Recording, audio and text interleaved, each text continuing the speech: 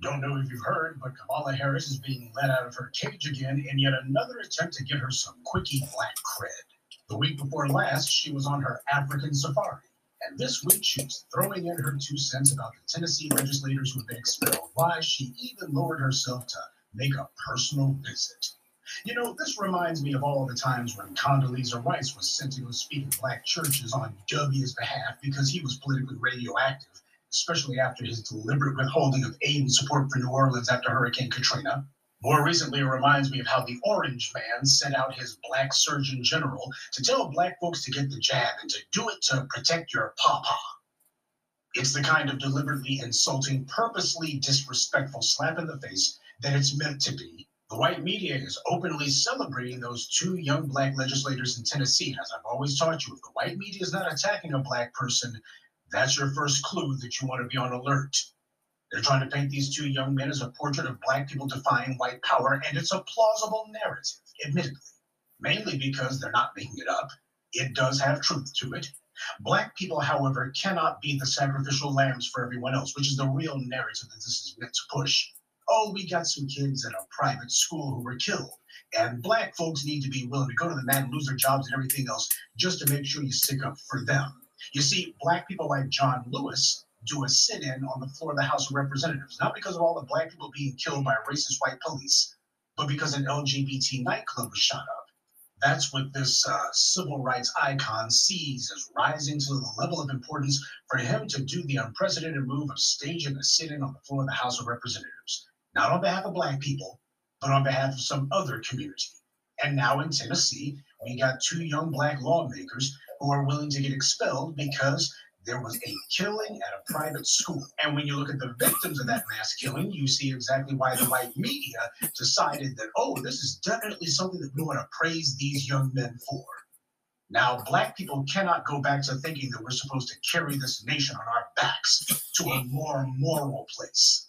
We are the poorest, the most politically persecuted, and the most hated people in this country. Yet we are always the ones who are told we have to save this nation. Save it for who? And sure, the young men walking through the cheering crowds with their hands raised victoriously, that certainly makes for great political theater, but the white media knows only too well that their constant hyper-aggressive barrage of demonizing black people makes it where a lot of black folks become susceptible to any white media coverage that merely doesn't attack black people. And if they're pretending to praise black people, why, that can get a lot of black folks to buy into their narrative.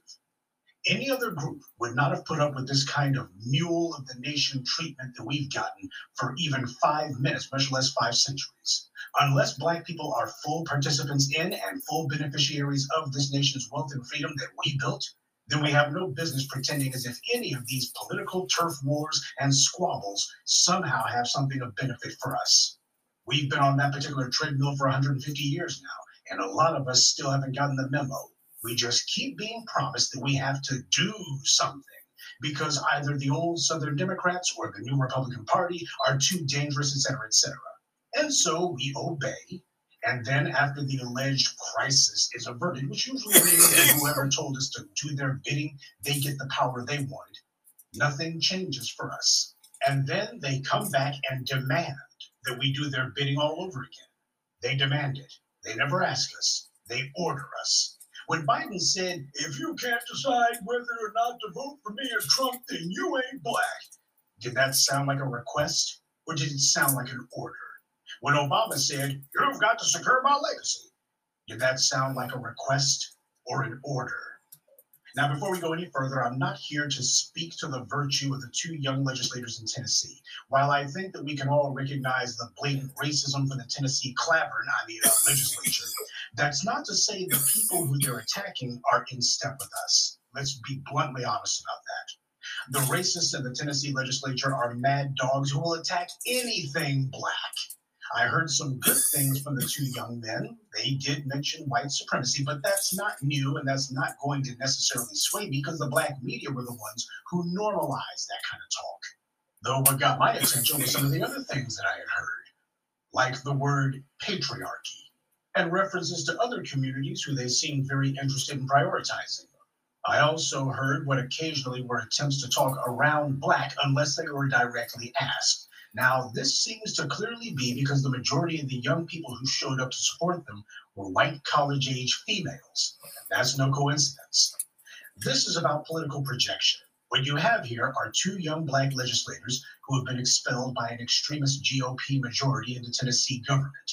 But what do people think when they see it? Well, if you're black, you can decide that you're seeing two young black legislators who are defying white power. But on the other hand, if you're a white college age female, you can see two young black people who are talking about patriarchy and trying to make sure that the private schools that they and their children go to are going to be safe for them. This is very good for the Democrats as the primary season is about to get underway. Everyone's jockeying for position. The two young legislators in question are already being called new stars in the party by the white media. Keep in mind, they always crown some hand-picked, cherry-picked individuals as being the new black voices or being the new stars of etc. whatever. My question is, since they pay lip service to the racism of the Tennessee legislature, why didn't they spend a good amount of time talking about what black Tennesseans need? Talk about all the things that black Tennesseans are being deprived of by the legislature's racist bent. They've got a platform. That's what they ought to be using it for. Don't just limit it to something that only matters to white suburban mothers. But of course, that's what this is ultimately about.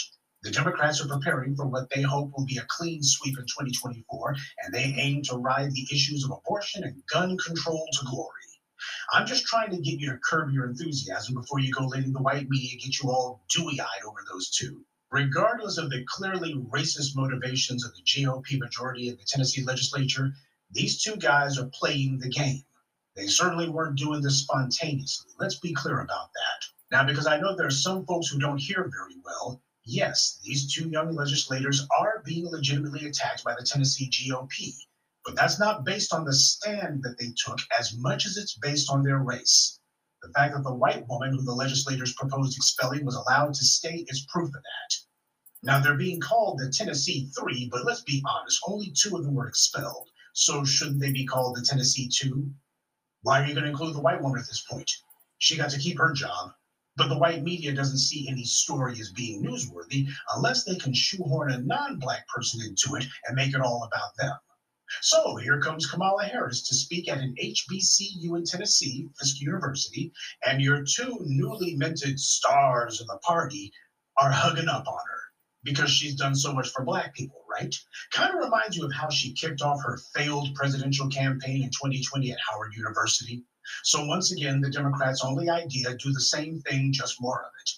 According to the Aryan propagandists, the Associated Press, there were women from Kamala Harris's sorority in attendance at her little speech in Tennessee the other day. They even quoted one of them saying, "It's exciting to see someone from my organization doing great and amazing things." Jesus, black folks are just too addicted to trying to live vicariously through someone else. This is how people remain apathetic and refuse to buck the system. This is how people remain seated and never change their circumstances. Rather than fight for the success and power that they should have, instead, they just turn on the TV and try to find somebody who's doing better than them and just live through them instead. Some black folks haven't learned that living vicariously results in real death. The white media will gladly encourage you to live vicariously because it robs you of your ambition. I, for one, would love to ask that AKA woman what great and amazing things Kamala Harris has ever done. Low down Willie Brown selected her to be his side chick. Then she was selected to be the DA of San Francisco. Then she was selected to be the Attorney General of California. Then she was selected to be in the Senate and selected to be Vice President. What exactly has she done? All that's happened is she's been selected by the powers that be. As Vice President, what is she doing? Nothing. Talk about being happy for nothing. And Kamala Harris is hoping that this is where she turns around her rotten image with the black community. It's nice to see the Greek litter bootlegs stick their heads up for the first time in 3 years, but this is weak sauce. They'll need a hell of a lot more than this if they actually want to move the needle. But Kamala and her handlers think that having these two young men embracing her at this moment right now is going to lend some instant credibility to her, and hopefully she can convince some young black people that she's all right after all. As for Kamala Harris's would-be image rehabilitation tour, I don't think it's going so well. She's gotten a few headlines, but it's mostly preaching to the choir. She has not overcome or improved on the same deficiencies that made her presidential campaign a failure before it even began. She's still the same fool who said that she wasn't going to do anything that only benefits black people, something she did not and would never say to any other group. She gets in front of other groups and it's all about what they deserve and what they're going to get. But when she gets in front of black people, before she even finishes her first sentence, she's already lumping us in with everybody else, minority, people of color, urban, etc.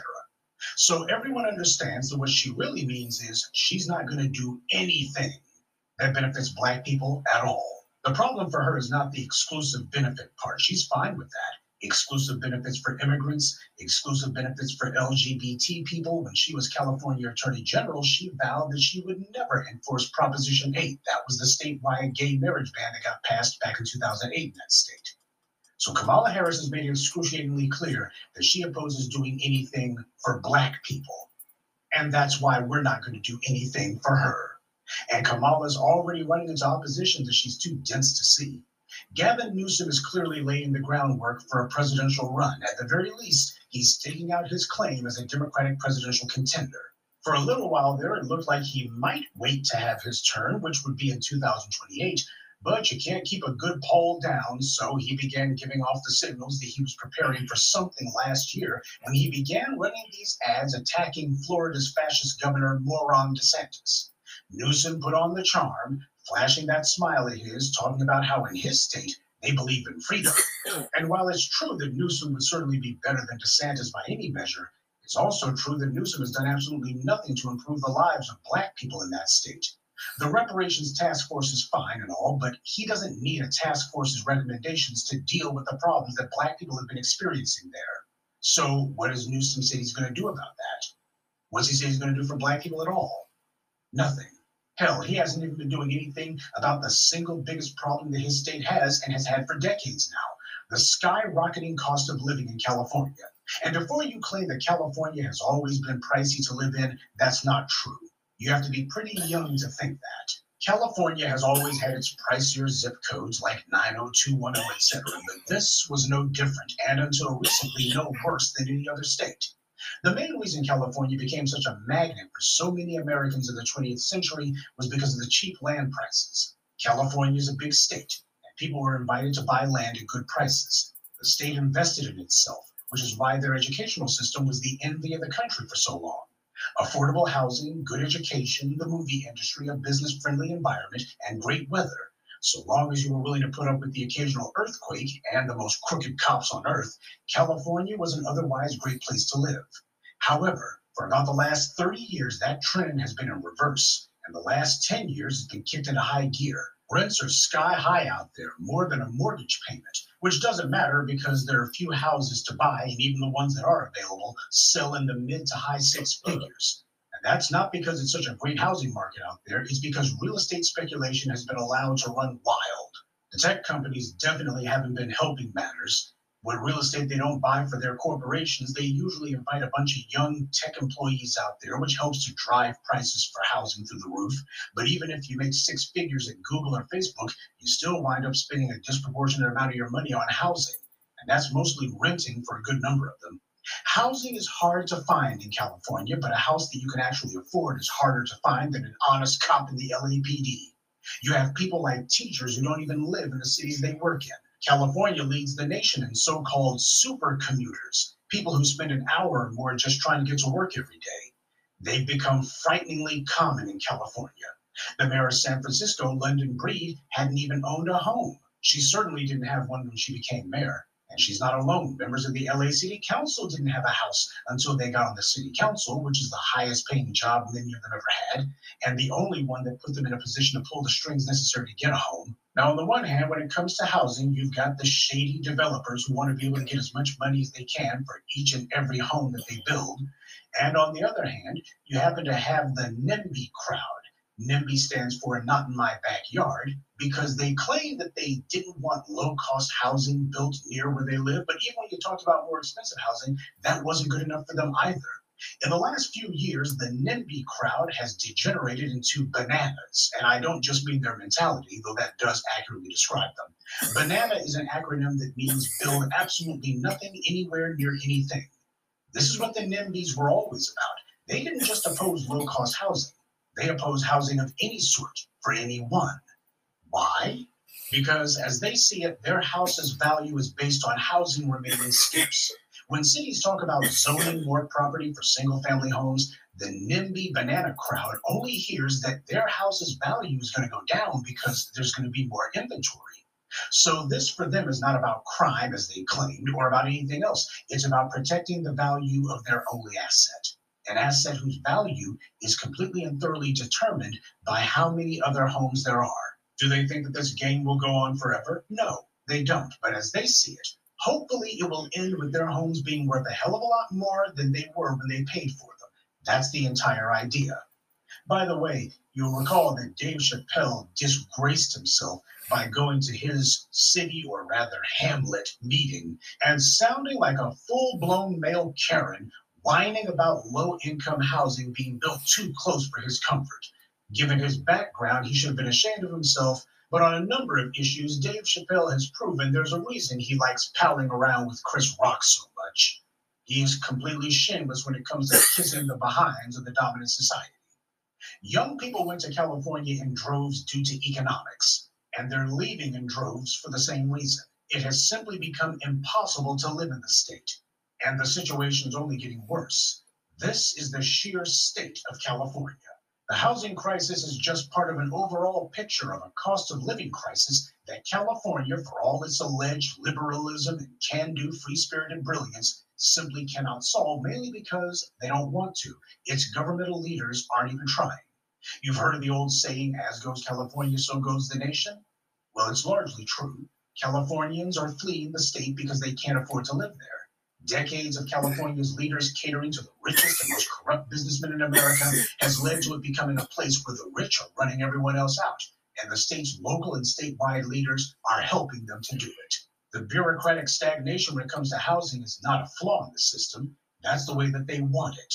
You have London Breed, who's busy having parties and acting like she's still a teenager, and on the other hand, you have Gavin Newsom, who spends his time going to one of the most expensive restaurants in the country with his rich pals. The political equivalent of let them eat cake, or rather let them sleep on the dirt. It's very easy to see that the leaders of California are in the hip pocket of the very people who are killing that state. Before Gavin sets his sights on the White House, he would do far better to fix California, because the California migrants have also driven up prices in the states that they've been going to. Austin hasn't become more liberal over the last 20 years because it's a university town. It's become that way because they have a lot of California transplants who have moved there. And the same goes for Arizona and Oregon. And of course, when you have a lot of people with higher incomes who all fled into an area with lower income people, housing gets much more expensive because they can outbid everyone else. And the same goes for the rental market as well. But the housing crisis in California that forced so many to flee is part of a larger national trend. The NIMBYism and bananaism is also in every other state too. So who's going to fix this? What's needed here is for someone to establish a statewide model for stopping the runaway cost of housing, which is the main factor driving the cost of living crisis. But Newsom's not thinking about any of that. The only housing he's thinking about is the White House. And that's bad news for Kamala.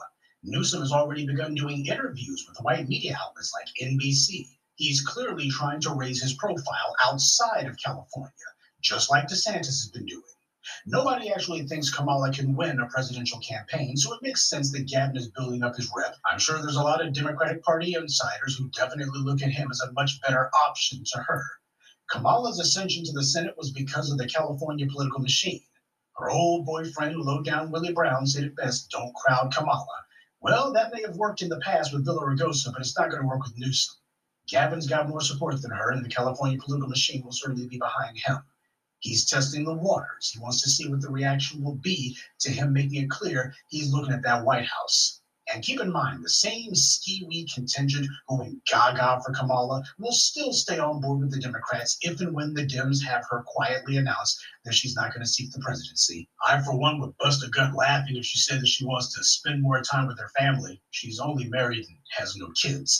Though in her case, if it does wind up having to come to a competition with Newsom for the nomination next year, I would expect a rerun of the spat that she had with Biden in 2020. She'll briefly remind people of how Gavin did nothing for Black Californians and how so many of them fled the state on his watch. And he'll remind everyone of her record as a prosecutor and how he restored Bruce's beach to its rightful owners, though I'm sure he'll leave out the part about how they had to surrender it all over again because they were prohibited from being able to develop the land. If and when Newsom does make a presidential bid, expect him to bang the Bruce's beach drum as his shield to ward off all criticism of all the Black folks who've been forced out of the state. It's all a nothing burger, though it is a test of Black voters and whether we will roll over again. We have interests, even if so many of us are too cravenly or timid to press those interests, but we must. Our job is to make it clear that the Black vote is no longer free. You have to put some tangibles on the table. And I'm sorry, but some praise for some young Black lawmakers in Tennessee don't cut it. Damn your phony praise. Cut the check. You gotta put some tangibles on the table if you want this ballot. Kamala's had her chance and she blew it several times. It doesn't matter how many photo ops she does, be it in Nigeria or Nashville. It doesn't change what she is. And if Gavin Newsom thinks all he's gotta do is flash a smile and say Bruce's beach, he's in for a rude awakening too. We're done playing the sucker for anyone. Good evening and be one. I'd like to take a moment to mention some of our contributors: Theo Hampton, Shrampstein, Dante J, Isaac, and Quincy X. Salute to them and thank you to everyone for listening, liking, and sharing this message. Black empowerment only exists because of you. And you said you want a super club. No fries? No. Yeah, I'll take the fries. Family and fellow soldiers, I'm the professor, and this is the moment of truth. You've probably read that Alexandria Cortez wants Clarence Thomas to be impeached. She says if no other Democrat's going to draft an impeachment against him, then she will. This, of course, is not news. He's been her great black whale for a minute now. She's been leading the charge against Thomas since at least last year. Back in 2022, she was citing Thomas's wife's involvement with the Trump White House, that Thomas had tried to block the January 6th commission, and that Thomas failed to disclose income from right-wing organizations as a justification. This was last year, so the white media's breathless coverage of it now, while still truthful, is nonetheless old news. Though it is interesting that Cortez is the one leading the charge, the Democrats have been angry about the right-wing majority on the Supreme Court ever since it happened. But the blame for that one lies on Ruth Bader Ginsburg. Oh, but they're not about to blame her. She's their little saint. They put her on a pedestal a long time ago, and they're not about to go ahead and cast any aspersions on her now or ever. She refused to retire during the Obama years, even though she knew she wasn't in the greatest health. So when she died and Trump appointed Amy Barrett to take her place, that falls completely on Ginsburg. And now there's 6 conservatives on the Supreme Court. Democrats will have to get at least 2 seats back just to get a majority again. And were it not for the Republicans having had the majority in the Senate when Obama tried to put Merrick Garland on the court, the Democrats would have had at least 4 seats right now. Botch after botch. Ever since Mitch McConnell stalled the nomination of Garland, claiming that it was an election year, so they had to wait to see who the new president would be. And then 4 years later, Republicans went back on that claim when Trump was up for re-election. They ran through the confirmation of Amy Barrett. Democrats have been spoiling for some payback. Now, who are they going to run off the Supreme Court? Democrats are kind of playing their own little dysfunctional, awkward, half-brained game of hardball on this one, though they're not playing it very well. You could go after Sam Alito. God knows he's old enough, 73 years old, but I don't know if he has any underlying health conditions, certainly nothing terminal. Chief John Roberts has epilepsy and suffered a fall some years back, but if he's had any recurring episodes, he's successfully kept that secret. Even if he has had more seizures, though, that doesn't count as making him mentally deficient, which would be one of the very few ways to force a justice off the court.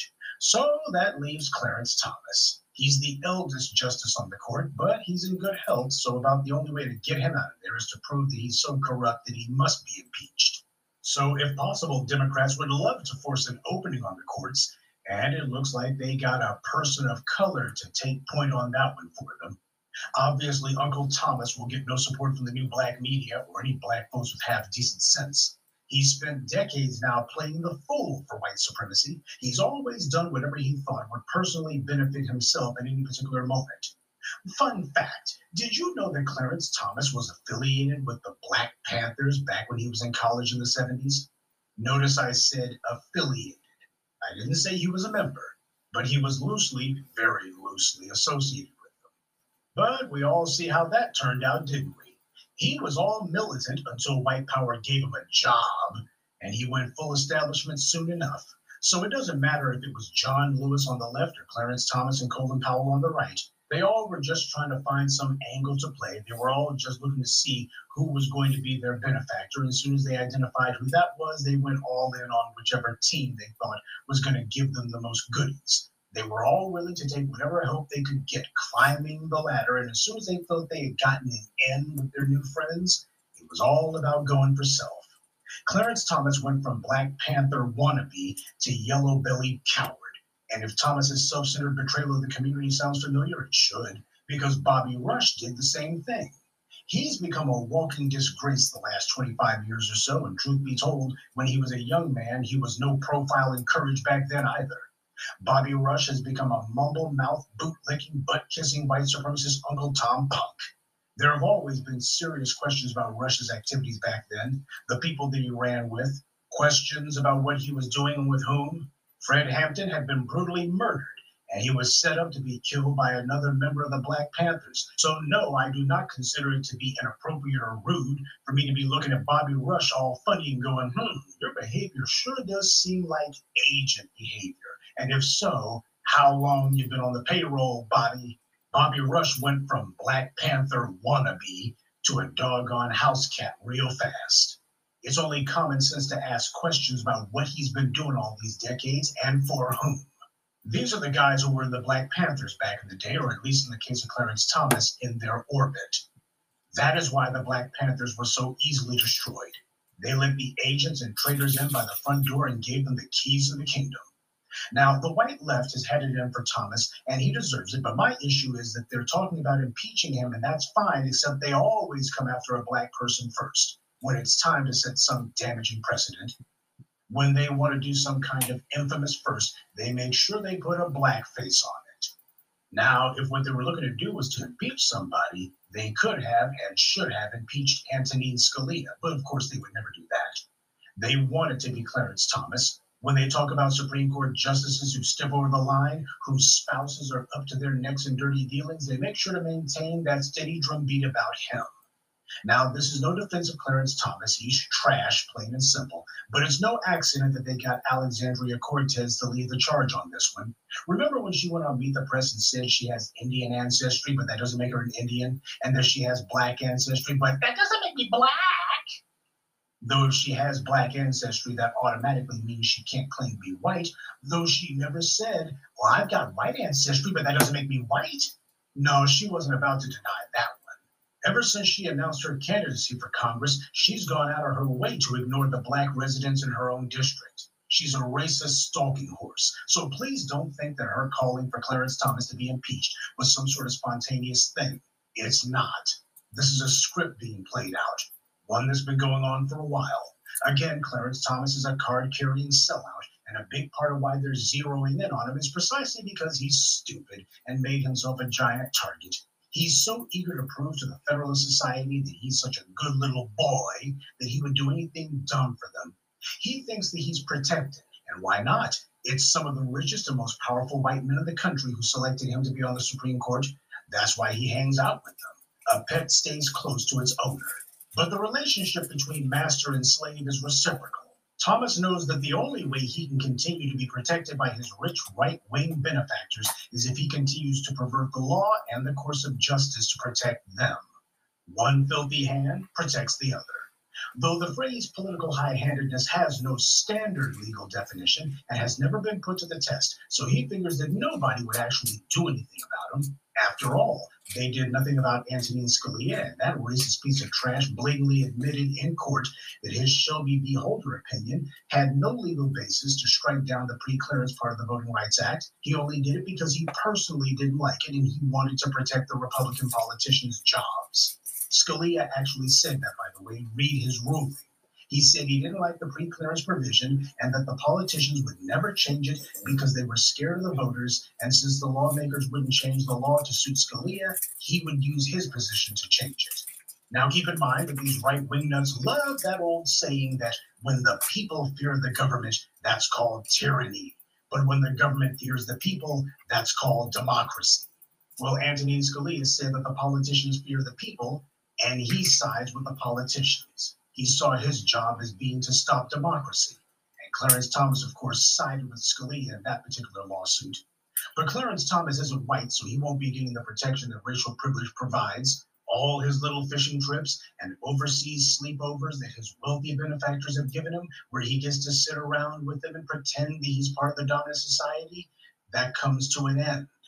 You look at all these photos of Thomas and you see that it's rare where he appears with black people. He has a strong disdain for black people, and I'll bet he's had one for a very, very long time. When you look at how easily he's changed allegiances in the past, you see that there's a reason he fit in so well with the white supremacists. He shares white supremacy's values, its ethos, situational ethics. When he was young, white power wasn't opening any doors for him, so he wanted to be a radical. When in reality, he was just auditioning for a job with white power. And as soon as he got that job, he stopped being a radical. Well, at least being a phony pretend radical for black power. He became a radical for white power instead.